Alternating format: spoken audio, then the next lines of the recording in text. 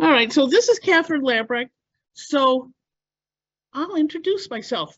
Now, the last time I did a program on this topic for culinary historians was in 2011. Scott wasn't available. He wrote a script for me to read. I'm not doing that tonight because it's there in history. It's on the internet somewhere. And as much as it's amusing to me, it takes up too much time. And this talk might go a little long. Sorry about that. But that was the 2011 edition. This is the 2023 edition with additional content. I have never presented this particular one before, which means I don't know how long this is going to go. So my apologies. And if you feel you need to just walk away, well, there's that thing, leave and you leave. The people that are standing here can walk away too. I will not have my feelings hurt. That's, just the way the things crumble. So the first thing that you have to look at right now on the screen is a bunch of lovely pie slices. There's a monthly dinner in Kingston, Illinois. It's the parishioners come at 8 o'clock in the morning to prepare the dinner. And if they start serving around like 4:30, 5 o'clock, but there's always pie. And people who come there know the drill. You get your pie first and then sit down. And there's a lovely array of pies. And yes, a number of them have Cool Whip in them. But think about it. Whipping cream is not always that stable. Sometimes you do need that. You need the stability of whipping cream. I mean, not whipping cream, but of Cool Whip and its friends. So let me tell you how I got into pies. I used to spend time in Eastern Europe and Soviet Union. And occasionally we'd have guests for dinner. And if we had a lot of guests, I always made my grandmother's German apple cake or Kuchen. Well, these people were sometimes a little bit inebriated. By the time they got to dessert, they were like, oh my God, it's American apple pie. We've read about this. We've never experienced it before. And I go, no, it's not apple pie. I just needed to correct them all the time. And they're like, you're an American? It's apples? It's a pie. As far as we're concerned, it's American apple pie. I was highly embarrassed by this situation. But, what are you going to do? Like I said, they were a little bit inebriated. But where I really got to learn about apples, I was home one winter and I decided to learn how to make apple pie. And I used the Joy of Cooking as my standard at the time. And I began with where you kind of assembled it in a food processor and then you patted it in. None of this skillful using a rolling pin and things flying around. No, we pressed it in. And that was fine, but then after a while, you're feeling like this is a little too thick. I really need to up my game. And then I started making pie crust. And I will cover how I make a pie crust at the end of this talk. So you're not missing anything. But it was just one of those things where I got good at it and my relatives were very happy now to come over and have pie with us. Well, I had a friend who made quilts by hand, and I went with her to the Lake County Fair. And after we were finished admiring her efforts, I went over and checked the food section and realized a lot of what was sitting there, I had a good grip on, and I could probably do pretty well. So the following year, I submitted an apple pie. And I think I got like 3rd or 4th place, not very high, but there was a very useful note from the judge on the back of the ticket, and it said, thinner crust. So the following year, I took that person's advice and I made a thinner crust. Well, I got champion of pies. I was pretty pleased with myself. The next year I show up at the Lake County Fair, I can't find my pie. I'm walking around, what the heck happened to my pie? Well, it went to some high-level exhibit area because I not only had champion, I had grand champion and best of show. I was like, damn, that's pretty good. And I never really went too much further after that, maybe 1 or 2 more years, because after that, you're kind of like competing against yourself, and it's kind of frustrating. So the first time I did this talk back in 2004 or 5, I began with, I confess, I am more a pie baker than a pie historian. However, after spending lots of time thinking and making pies and talking about pies, I will now go toward the direction of pie historian, but you know, not to pat my ego, of course. So one of the challenges I had when I had to do this talk initially was one of my friends and culinary historians said, well, this is your opportunity to debunk apple pie is American. In fact, he felt it was more British. And I'm not going to argue the point. I'm talking American context, American pies. And over the years, I've become convinced that pies are American style pies. And they do call it that when you watch, you know, like the Great British Baking Show. Oh, the American style of pies. And they always overdo it. But in any case, with these pies, they are American. It's kind of like pizza's Italian, and then you have the American variant that doesn't necessarily add up to how it is in the home country. So I look at it as we're Americans, and darn it, it's our pie too. But it was also, and by the way, here is a small bakery in the middle of Nevada. There's no wood pretty much there. However, you see the little mound in front of that tent? I believe that's dried cow patties, present to burn and heat and help with the cooking. But at the same time, so when it comes to pies, you know, we took what we had a scarcity of, flour, and maybe in some occasions fuel, and maybe in this area if you were not prepared, and what we had plenty of, which was fruits and meats and lard, and having no brick ovens, we used our ingenuity to work with what was available. We used the Dutch oven. And you put the pie in there and you mound the coals on top, you mound the coals on bottom, and you have a functional oven. You can bake a cake in there too, but in this case, since we're pie centric tonight, it's going to be a pie. Now, would the Europeans consider pie survival food? No. It might be dinner, it might be dessert, it might be called a casket. You know, they're not really going to eat that exterior portion. It's just there as a stand-in to help, you know, keep the contents enclosed. But in the American context, in the American settler context, there is an argument in that direction. But pie, especially when you could do things like dry vast quantities of apples, you could take 20 bushels of apples, and once they were dried, they were now 3 bushels. So it's compact food. And you could, and by the way, this was something that grossed out my nieces years ago. One of the things that they appreciated under these setups was when the flies and the ants showed up to kind of like drink the juices and help with the drying process. Oh yeah, they were totally grossed out. And I can see somebody here is too. But pie potentially could be breakfast, lunch, and dinner for months on end. You know, you start, before you go to bed in the evening, you go and you put your apples to hydrate. You get up in the morning and you bake that pie.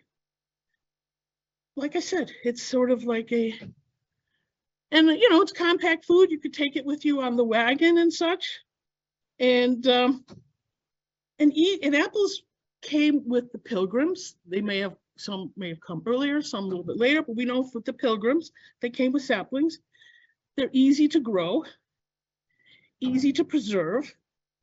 And at least one Revolutionary War veteran from New York State maintained 100 apple trees just for his personal use. So, you know, had a lot of promises. So here we have a nice, lovely apple pie. And probably these apple pies were not quite what you get today. The flour might have been rougher, maybe some stones mixed in. Probably they didn't afford sugar all the time.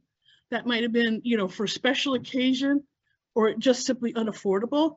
And cinnamon, you know, if you're living on meager amount of funds, you're not thinking about cinnamon, but it was still, you know, a satisfactory dish. Now, Johnny Appleseed traversed this area.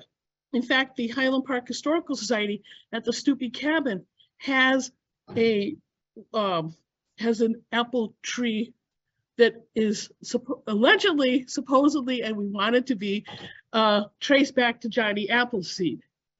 It's been supposed that this particular tree is a sweet apple.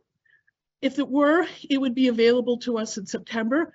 But from what I've learned, it's a sourish apple probably, and it's a very early ripening one. So more likely, and those were the apples that were used for making hard cider. And Johnny Appleseed did not use methods like grafting. That was against his religious beliefs. Everything was from a seed. And you know, when you're planting an apple tree from seed, it's roulette. You just don't know what is the apple tree that's going to evolve. It might be excellent and it might be not so excellent, and that's what it gets used for the hard cider.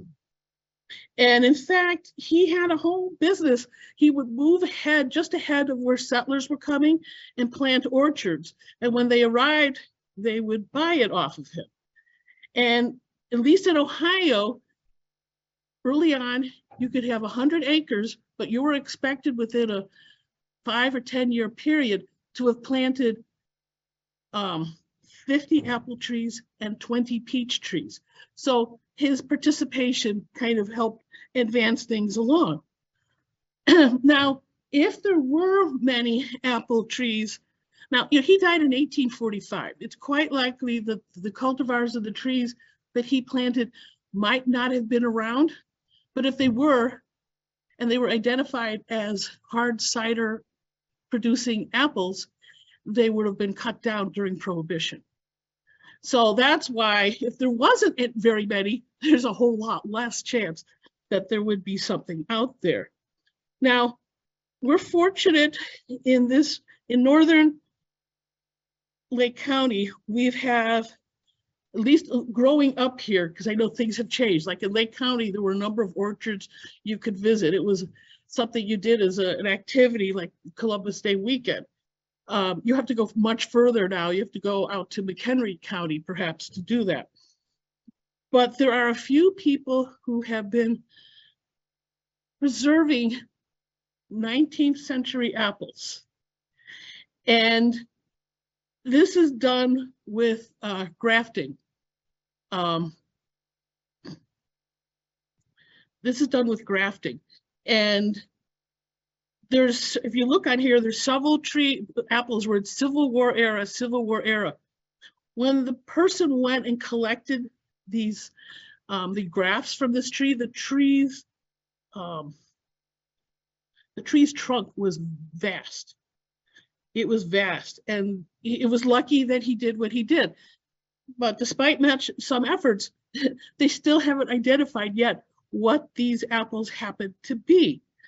I will point out, like the Ida Red, that was an apple that we had sitting there on the table when we lined everything up. And he was able to just go forward and tell us everything except for the Ida Red.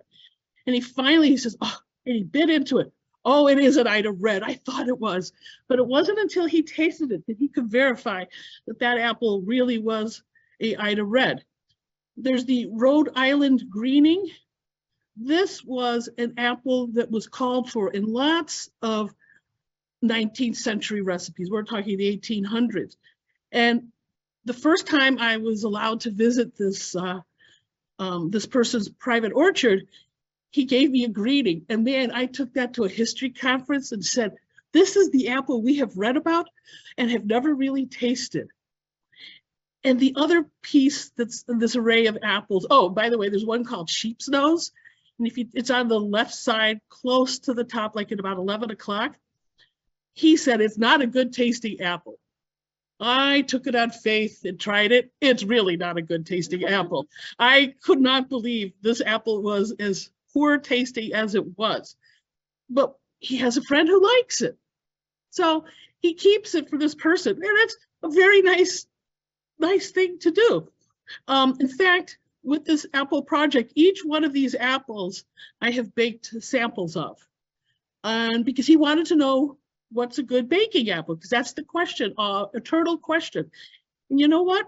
I've come to the conclusion, all apples are bakeable. Not all of them are great.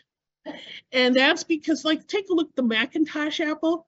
You know, it's great for making applesauce. It collapses very quickly. But as a regular apple, in a pie, but here's my conclusion I've come to. If you really don't know what you got and you want to make an apple pie, then mix the varieties so that hopefully everything evens out.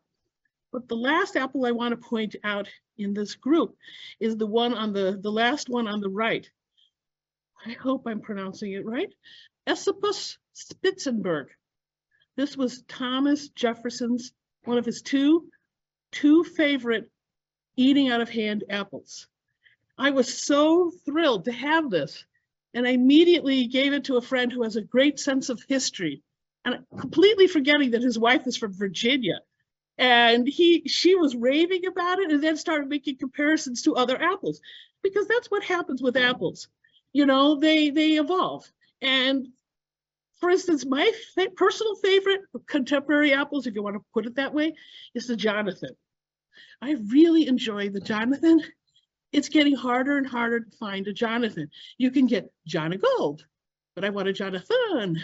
And, I think what happens is, you've dealt with these trees for a while, fashion changes, or you're tired of it. You're like, oh, let's try something new. Well, that's how these apples disappear. And that's what this collector's been able to do, is to go to places where they're going to cut down these apples. Maybe it's going to be development, who knows? And ironically, I think it's McHenry County, there is the Royal Oak Orchards. It's a huge orchard. The guy who runs it used to be a property developer. So probably he had something to do, maybe, with some of the places that we no longer could access, because there's now housing divisions. But he reformed himself, let's put it that way. And so there's your classic apple pie. But now we have something else. What is this?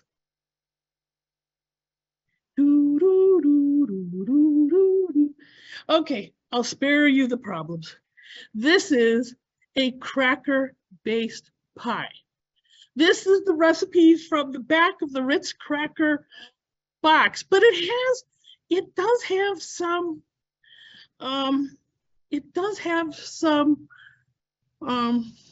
let's say historical content, because when you really ran out of everything else, you were scraping the barrel, you made a pie, a cracker pie. So I made this a couple of times just for my own edification. And the first time, like many people, I did not read all the instructions in advance. So I managed to make a simple syrup. Now what you're supposed to do is layer the crackers and then pour the simple syrup, put a dots on butter, put a crust on top. I thought I knew what I was doing and didn't read the instructions. So I basically made mock apple sauce. But I've since then, and this particular pie, I think the time I made it, I brought it to my dad's senior group, and they were absolutely convinced. In fact, I didn't make an apple pie. I only made this pie, plus some others. And they're like, oh, this is a wonderful apple pie. It's not an apple pie. It's an apple pie. No, it's Ritz crackers in this case. I mean, I could have gone full commando and done, saltines, but I didn't. So that's me and pies and all that good stuff. But depending on where you settled, pies varied in fillings to reflect the local bounty. So if you were in the Northeast, besides apple, there was clam pie. Well, one person's yum is another person's yuck. New fruits unknown to pioneers like the Concord grape, native to the Northeast, were made into pies. Now, the Concord grape pie, the first time I encountered it, was a little recipe in the Chicago Tribune from a billionaire, W. Clement Stone. And my reaction was, well, that's all very nice. I'm a servantless American cook. And I'm sure it's very easy to do when you're not doing it at all. It's just, girls, I want a pie tonight. And I even read where Martha Stewart's workers, or Martha Stewart's, employees were put to the task of really removing the seeds, and they did it, manually. Well, you don't have to do that. When you squeeze a ripe Concord grape, the pulp comes flying out. It comes flying out. Then you boil the pulp. So you squeeze it out and you put the skins into one pot. You put the pulp into here and you boil it. And the seeds sort of come up to the top. Most of the seeds. Of course, there's some that, you have to kind of tweak later. But nonetheless, then once you've separated them enough that you're satisfied, then you go on to boil the skins and the pulp together. Love that color, don't you? Unfortunately, it doesn't stay that color. That's kind of what it goes to. But what I do, the lady who wrote the Cake Bible and the Pie Bible, Rose Levy Berenbaum, I use her recipe for making Concord grape pies. And what I do, she's a very precise person. So she tells you to put aside 2 cups and 2 tablespoons of pulp. That's precision. And I do that until I kind of run toward the end, and sometimes I have a cup left. Sometimes I have a cup and slightly less than a tablespoon, and I just deal with it. I just go ahead and make the pie. But it's a really good pie. It's one you rarely encounter. In fact, I really haven't. And what you do, and it also somewhat stains your teeth for a while, which is just wonderful. So if you're going with a group of people, you're all together. It's kind of like you don't have to wear, I'm in Disneyland and wear the same shirt, just have the same dessert and you kind of accomplish the same effect. Now, pumpkin pie, our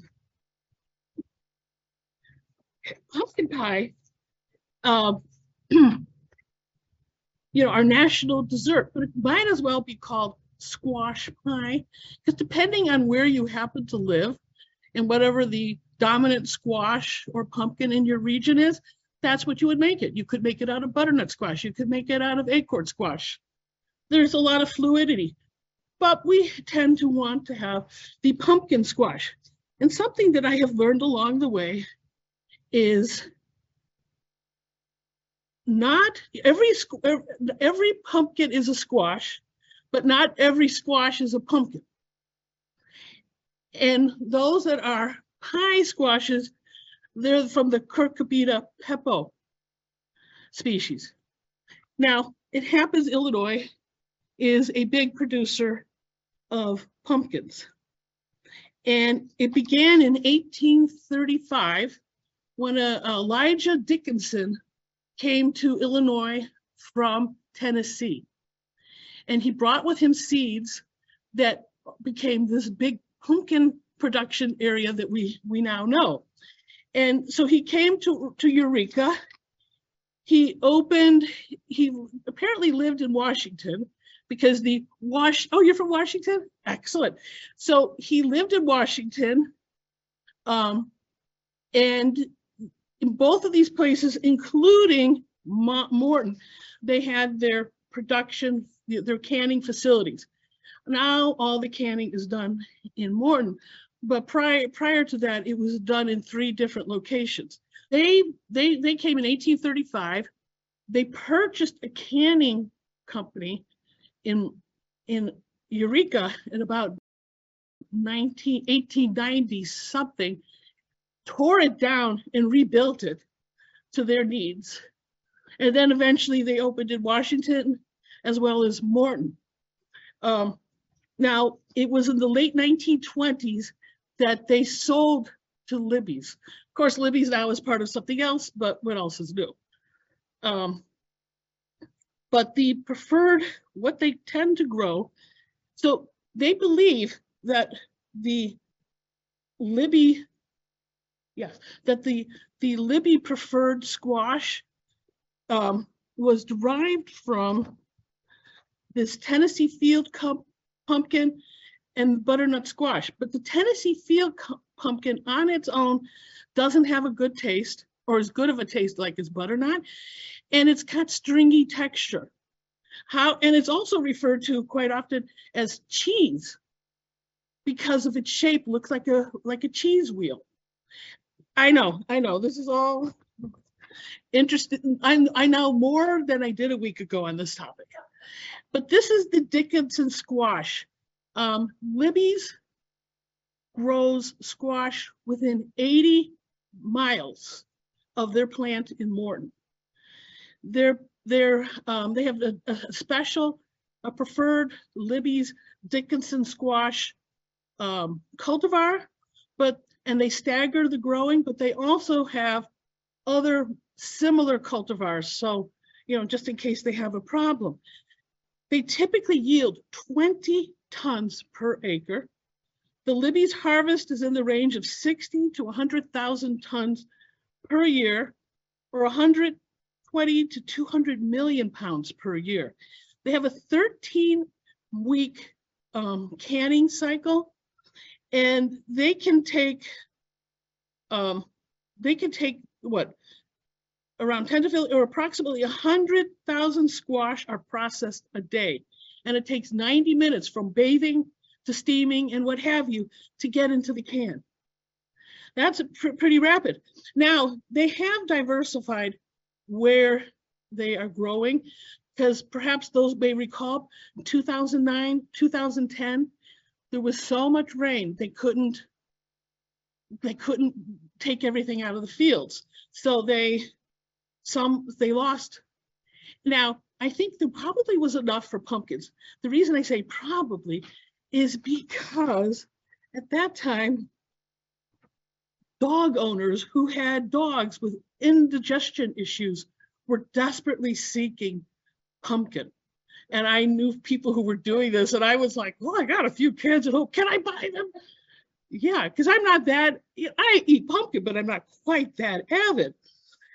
So that's why they moved it, just for some security, moved some of their production, not production, but their growing to Michigan.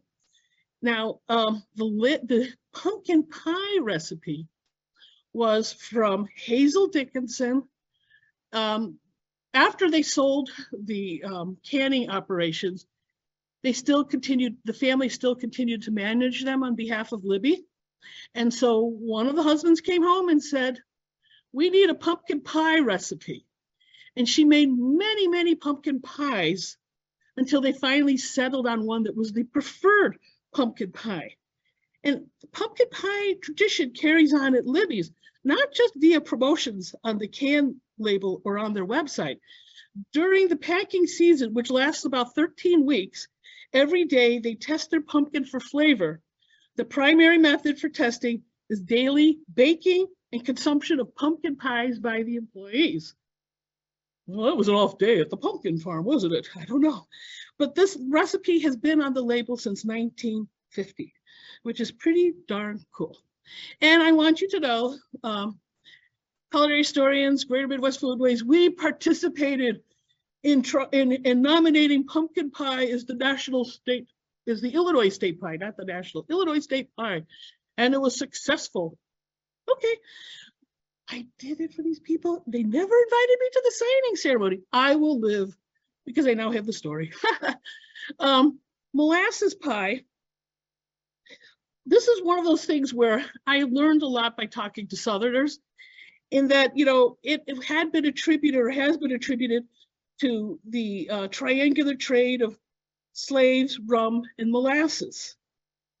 But Nancy McDermott some years ago informed me that when they use the word molasses, is maybe just as often as sorghum. And she says, and it's, you know, or leftovers from sugar production. And she calls these syrup pies. They can be cane syrup, maple syrup, molasses, Karo, sorghum, but in any case, molasses in this case. Sweet potato pie. Now, from Southern Food from 1987 by John Egerton, he indicated well-traveled sweet potatoes and yams went from Central and South America to Europe with the Spaniards and back to North America in the 17th century. Southerners have eaten them in many forms since 1650, and it may be that sweet potato pie was an English delicacy long before that. So we exported and imported, whatever. George Washington Carver's extensive research on the sweet potato at Tuskegee Institute helped us to popularize the vegetable and also to put more recipes using it into circulation. Now, Carver's pie recipe published in the Tuskegee Bulletin early in this century was a prototype of modern versions, combining potatoes, sweet potatoes, milk, eggs, sugar, and spices. Okay, so now we go on to the bean pie. Well, this is a pie that has been a fundraiser since the 1930s for the Nation of Islam. And it was also referenced in Elijah Muhammad's 1960s How to Eat to Live. And it was minimally processed, and he didn't like sweet potatoes, by the way. And it was Shabazz Bakery. A friend of mine, Peter Engler, actually did a lot of the research related to this. And he was describing this guy's dietary issues. And I listened and I said, you know, he's got diverticulitis. This is why he wants all of these things without seeds, and included coconut, by the way. Coconut, I don't think should be an issue, but he added that. I have made this pie. It can be made with navy beans. It can be made with pinto beans. You can also grind beans, like making into a flour, and put it into hot water. And let me tell you, that stuff seizes up fast. It's like, boom.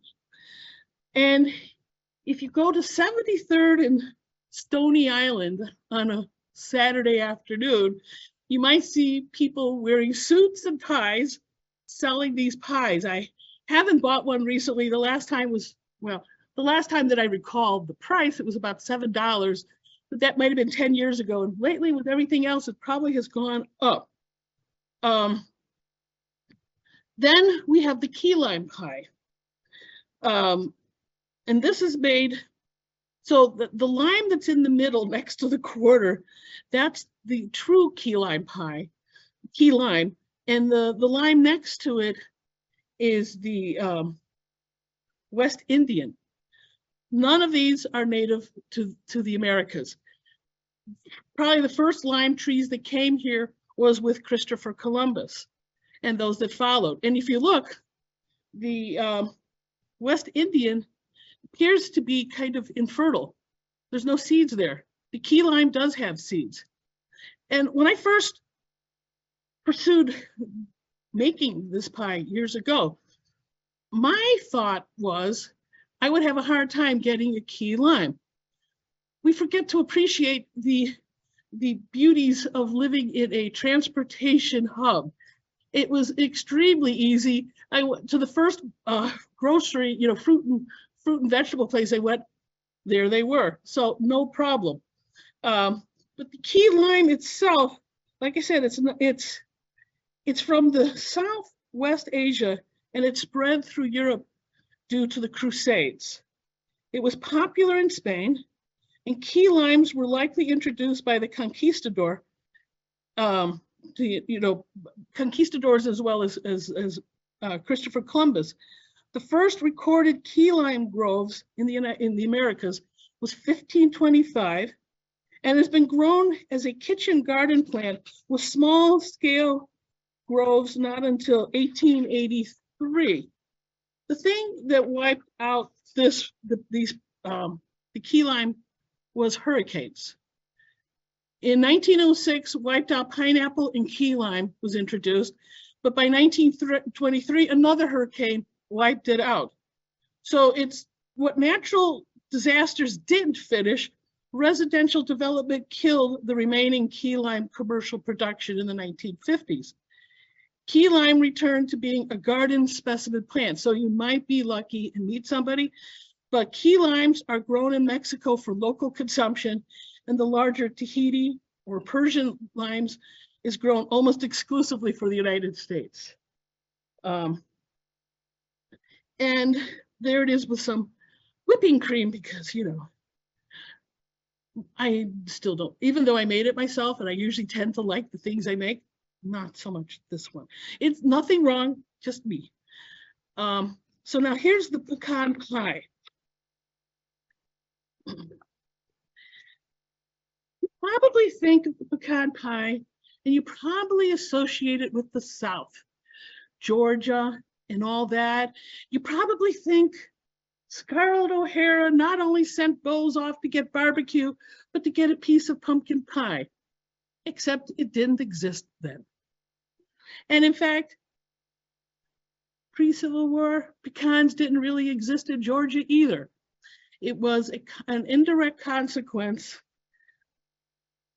of the Civil War, because now there was labor shortage and labor was expensive, and they needed to have crops that needed relatively less labor and had value. And so they started to, they started in the 1870s to graft pecan trees. There had been experiments in the 1840s. It was a black slave who did all that. But by the 1870s, this became a crop that they needed. And so what was important to them was that the crops, you know, were disease resistant, could handle the climate, had large meats in them, and hopefully ripen about the same time so that there was less labor involved. Well, the name for pecans is Carya illinoisensis. It's from Illinois. Well, at least named from Illinois. And I've known this intellectually for some years, and I know that it can go into southern Iowa, Illinois, Indiana, Kentucky, Tennessee, Oklahoma, Arkansas, Texas, Mississippi, Louisiana, Mexico, Jalisco, Veracruz, pecans. I didn't mention Georgia. Georgia wasn't there. It's an introduced crop. I told this to a Southerner who got really not happy with me. I would say defensive, but I would just say not happy.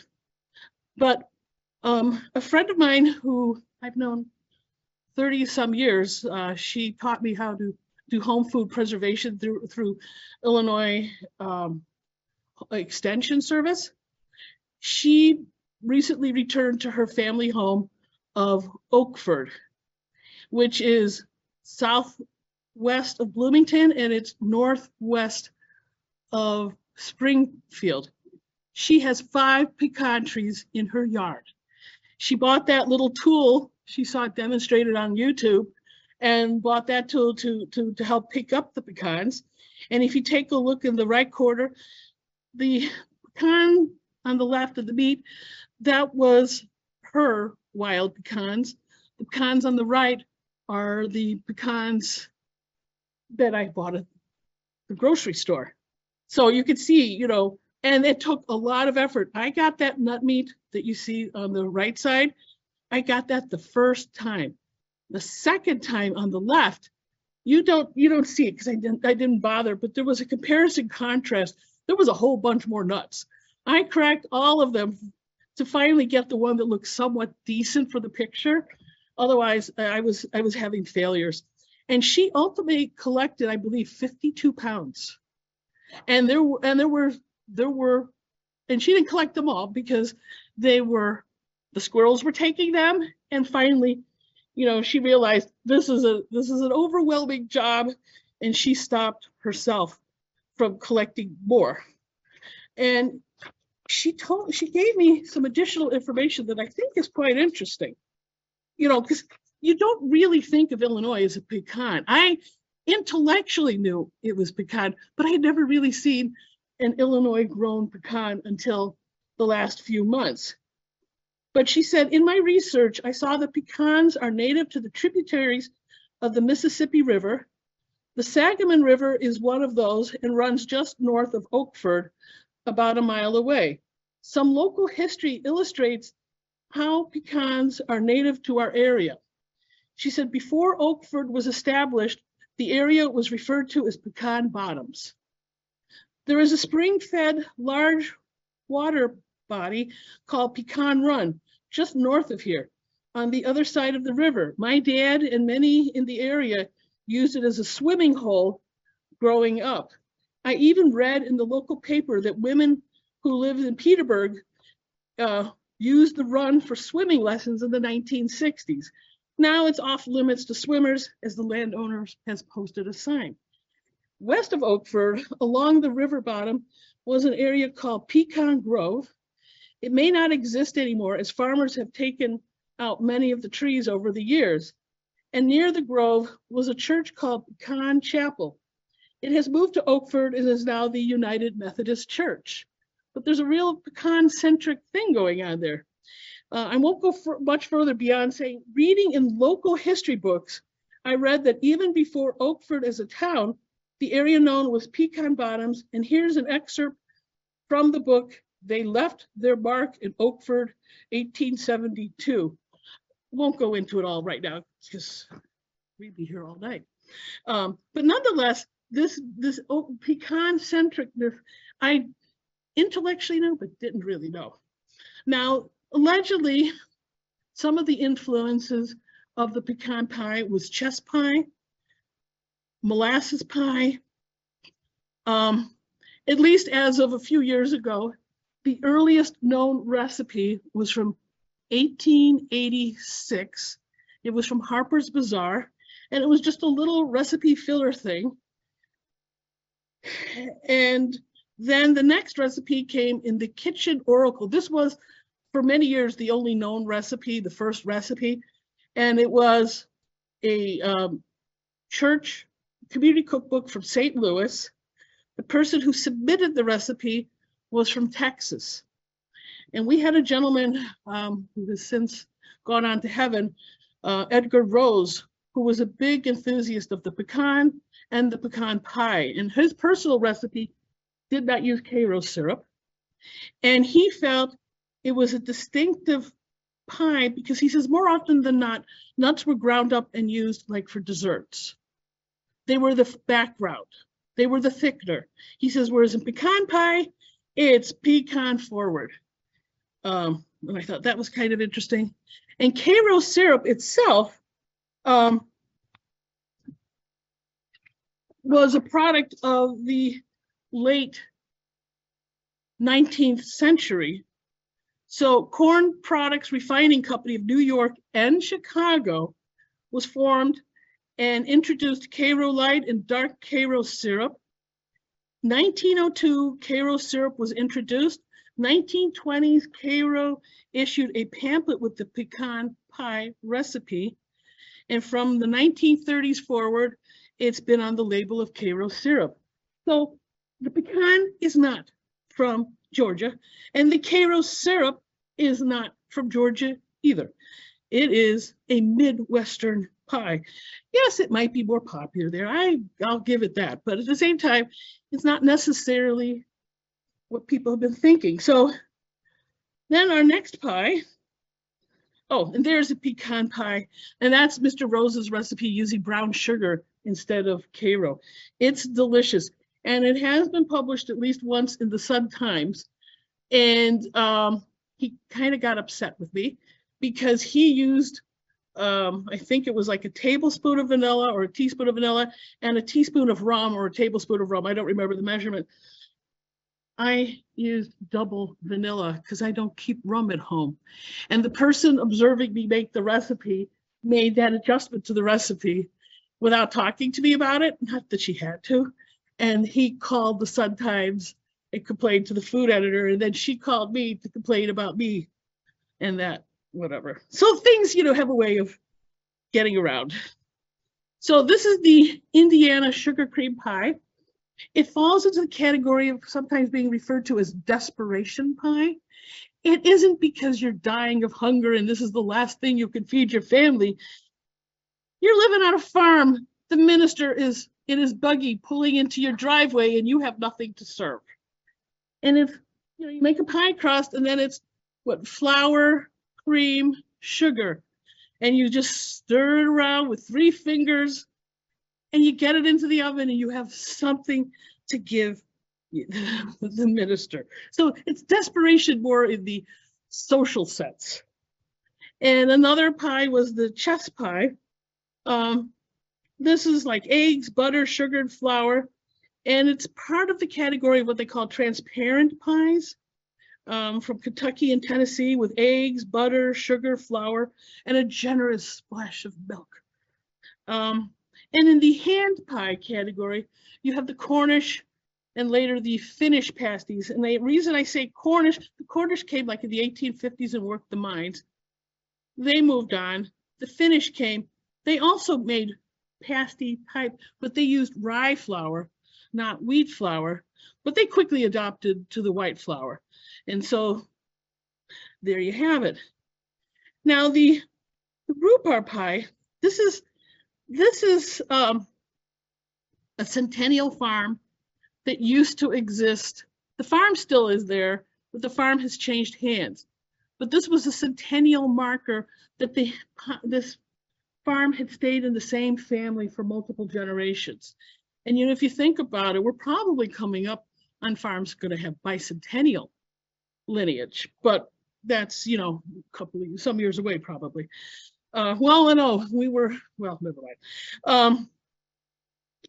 But the planting of rhubarb, which originally came from Siberia, was recorded in Italy in 1608, and then 20-30 years later in Europe. In 1778, rhubarb is recorded as a food plant in Europe. Early records of rhubarb in America identify an unnamed Maine gardener as having obtained seed or rootstock from Europe. In the period between 1790 and 1800, he introduced it to growers in Massachusetts, where its popularity spread, and by 1822, it was sold in produce markets. Let me see. Now, this particular pie that I made was a strawberry rhubarb, simply because that moment in time, that's what I happened to make. And they happened to ripen about the same time. So it's understandable why, but I'm perfectly happy just eating a rhubarb pie all on its own. Now, I don't know if I even should bother to mention this, but so Crisco had a pie contest, which I submitted this particular pie to, and it had to be a pie made with Illinois products. So apples, at least in Northern Illinois, we have apples. Maple syrup at that time, the only known commercial grove was Funk's. And if you're driving towards Springfield, you pass it every time. And then, of course, we have plenty of corn. So I made an effort and inserted cornmeal crust. And then here's the stupid part. I'm talking me. I did not have to put that meringue on top. I could have left it the way it was. But no, I needed to demonstrate that I was totally frugal and was going to use everything, because that's what a farmer's wife would do. Well, not that I'm a farmer's wife, of course. So I made this pie like several times, never had a problem with the meringue. Took it to Springfield for the fair, and it was weepy, weepy, weepy. It was, had absorbed the moisture in the air, and now it was spitting it out. But at the same time, when everybody's pie that was in this contest, I didn't win, obviously, but everybody's pie that was in the contest came back with a nice, neat cut. Mine had gouges from many spoons that had attacked this pie. So I went and talked to the superintendent, and she said, we're not really supposed to tell you the outcome of what happened. Your pie was delicious, but if it weren't for that meringue, I says, oh, please, tell me about that meringue. And really what this pie was, I had gone to the Highland Park Library. I used my library card well. And I looked up all sorts of different books about pies. And this is a variation actually of a Marlborough pie, which is more European than American. And I grated the apples, cooked them with butter and sugar. Then I made a cream and maple syrup egg custard. And that's how this pie came to be. I've only made it a few times because I was kind of upset about the outcome.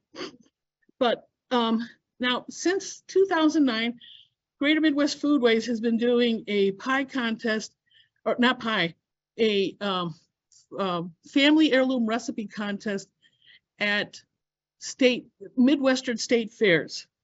We began in Illinois because it was nearby, and because of my participation at the in these different food contests, I knew the people from the state fair. So that's how we latched onto that. And people have, it's 50% is a history, 40% is the prepared dish of the recipe, and 10% is the presentation. And a few years ago for the bicentennial, we put a book together on this. And here's a representative recipe. Let me check what kind it is, sorry. Oh, okay. Nobody will kill me. But I'm going to read you the story that came with this particular recipe. It's a sugar pie. I just inherited my grandmother's rolling pin. I know it doesn't mean much to you. Anyone can go and buy a rolling pin, but this one was used by my great-grandma, my grandmother, and my mom. This rolling pin, my rolling pin, means the world to me. And oh, if my rolling pin could talk, wonder what stories it would tell. Let me tell you my story. My great-grandma came to America from France and brought her daughter, my grandmother, with her. They came to America shortly before World War I. Mom told me that my grandmother was 8 years old when she came to America. Mom used to tell me that one thing grandmother remembered about that time was looking up and seeing the Statue of Liberty. They settled eventually in a small town in Iowa called Mystic. That's where my story begins. Imagine this, 2 French-speaking ladies in the middle of small town USA. Okay, that makes me laugh just thinking about it. But the reason they moved there was because it was a town that was heavily populated with other French-speaking immigrants. Great-grandma never did learn to speak English, but after a while, my grandmother did.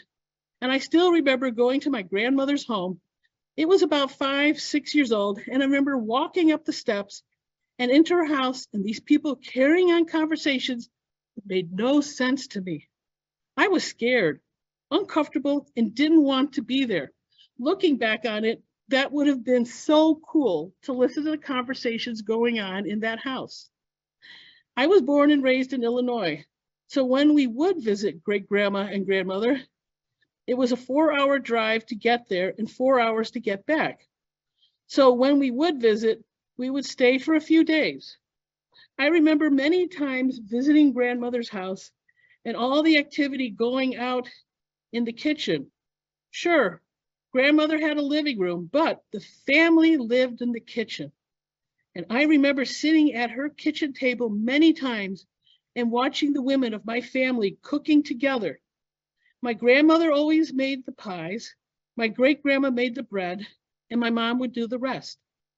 I was too young to help, but they still gave me things to do, like picking the green beans for dinner, or picking fruit from her trees for pie, or going to the cellar to get something. When you're little, you don't want to sit still. Help out or visit with the family, especially because I couldn't actually understand what they were talking about because they spoke in French. Not me. I would do whatever was asked of me and then rush back to her kitchen table and watch the women of my family work together creating a meal. I loved my grandmother's yard. It was huge. She had a big garden, lots of trees, fruit bushes, and a chicken coop. How cool is that? Living in a big city, all that stuff was not things that a small child would have seen on a daily basis. My grandmother is what I would call self-sustainable. She cooked, baked with the ingredients that she grew. And I remember going outside to pick berries for one of her pies. And I think it was just the times and economy that she grew up in. But living in rural Iowa, there wasn't a Walmart on every block for her to buy what she needed. She had to grow it herself, and she never wasted a thing. My grandfather owned a store. In fact, it was the only store in Centerville, Iowa for a while. My mother used to tell me stories of this store. I kind of imagined it looked like the Olson's Mercantile in Little House of the Prairie. I always thought the Olsons were rich and people who owned stores were rich. That was not the case. My grandmother worked every day in the store with her husband. When my mom would get home from school, she was the one in charge of making dinner for her family. My mom has two siblings. She has an older sister, Ella Mae, and a younger brother, John. And there's a 17-age difference between my aunt and my mom. So my aunt wasn't around to help a lot. My mom's job was to make the meals for the family. One of my mom's favorite things was to make dinner was chicken and noodles. And she would make the dough and roll it out before school. And when she came home after school, cut them up and use them for dinner.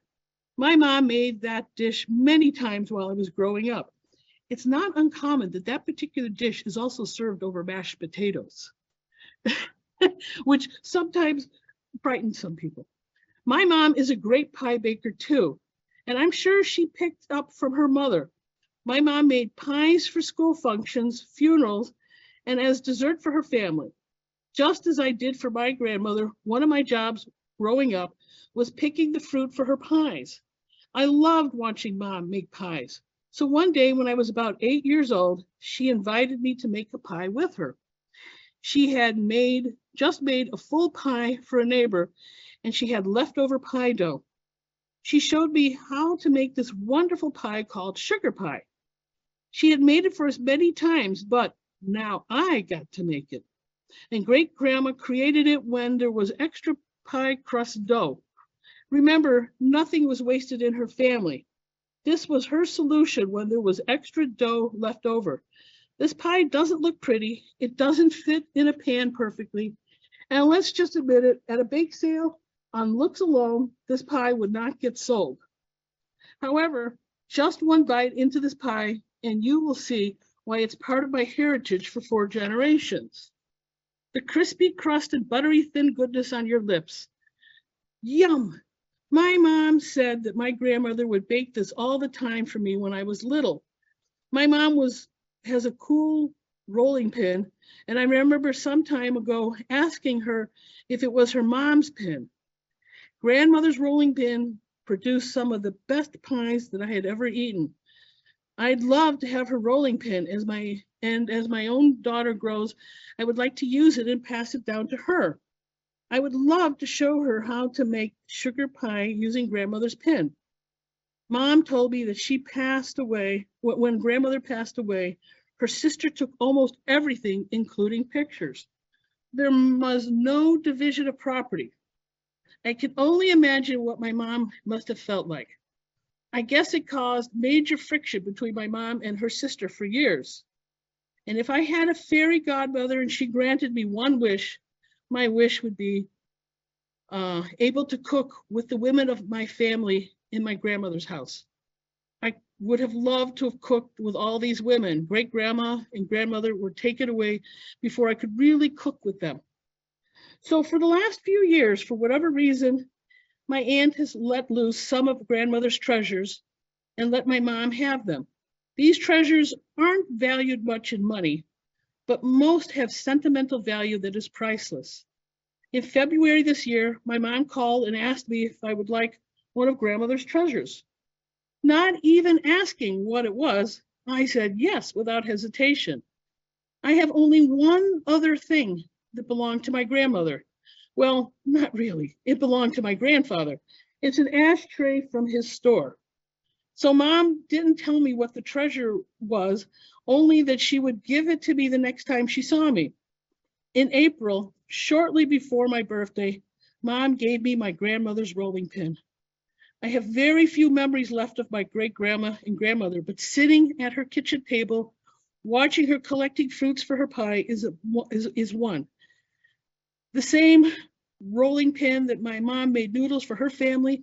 I feel like my grandmother is here with me, and as silly as it may sound, I feel closest to her when I put my hands on the very same spots she did when I rolled the crust for the sugar pie. If my rolling pin could tell me a story, would it be in English or French? It is with great pride that my entry for you was created by my great-grandmother, who taught her daughter, my grandmother, and who taught her daughter, my mom, who taught me when I was 8 years old how to make sugar pie. And my mom is a pinch of this and a handful of that, a smidge of this kind of cook. There is nothing wrong with that, except her handful is not the same as my handful.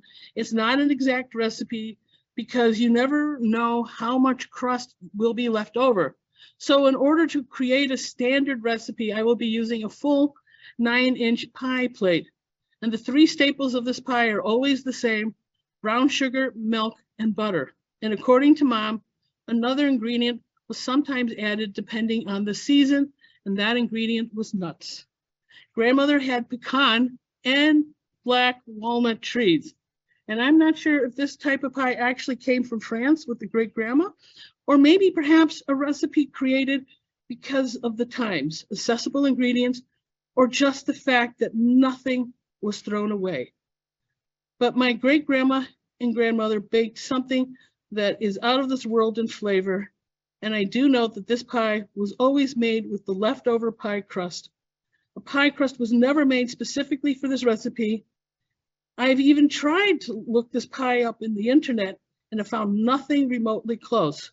So from my rolling pin to you, enjoy your family's sugar pie.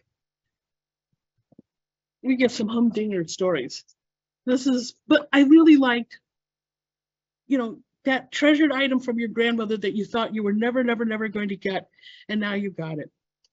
So I'll tell you a little bit about how I make the pie crust. I will eventually revise these pictures, but I haven't in 18 years. But I use 2 cups of all-purpose flour and a teaspoon of salt that I stir together. And then I add 2/3 of a cup of Crisco. I've done butter, I've done lard, I've done all sorts of things. So, but the Crisco pie has the advantage that you can have it in the oven in 15 minutes. Everything else, you need to put it in the refrigerator and let it chill. So I cut the Crisco shortening into the flour and salt. And I do it until I have this kind of lumpy consistency, because you want those nice flaky layers. And then I add 5 tablespoons of ice water. When I first started to make pies once upon a time, I tried to put in the minimum amount of water. I thought that was the clever way to go. No, put in the water. Don't worry about it. And you want a texture, at least in my hands, I feel it's like a texture of Play-Doh. And I get a good enough crust, so I'm not unhappy with that. You can experiment. You work with the pie crust that works for you. So you stir it in, but I do it very lightly. I don't want any gluten to get activated. And when I have it kind of mostly folded in, then I start compressing it, pressing it together, because I really don't want that gluten going. And then, I put it into a round. Now, if I make the full pie crust, I've never had leftover pie crust. I usually split it 60-40. 60% is the bottom, 40% is the top. At least that's the ratio I found. 50-50 doesn't quite work as well. Then you make it into a patty. I don't use very much flour. I use the least amount of flour. I mean, it's always seemed, I don't know what it is today, but in the past, you're making a pie and you see this huge mound of flour and they're like throwing it on. No, I want the least amount of flour. I don't want this crust to dry out. I put it between wax paper and I put just a scant amount of flour. Then I put, once I think I have the right dimensions, I put on the pie pan I intend to use. And I want to see if I have at least 1.5 inches diameter going around, because I need it later on when I go and make the edges. I make a raised edge every time. You probably saw it in the pies. I look at it as, if the pie, let's go, we're making a pumpkin pie. Sometimes I have more batter than fills, it overflows the pie pan. But if I use this method of around the edges, I can add extra pie filling. And also it helps to act like as a gutter to keep things from flowing over. It doesn't mean that doesn't happen. And I always have some parchment paper or something underneath to catch the drips in case it happens. But I try to put the odds in my favor. Now, if you want a woven crust, then you take that top and you sort of roll it out and cut like 1-inch strips or whatever you happen to like. And then you start the weaving process. It's not always pretty, but it gets the job done. And then I add a little bit of milk and some sugar. Now, this looks a little bit too much milk, but I think I was doing it so you could see it. But then I sprinkle on some sugar.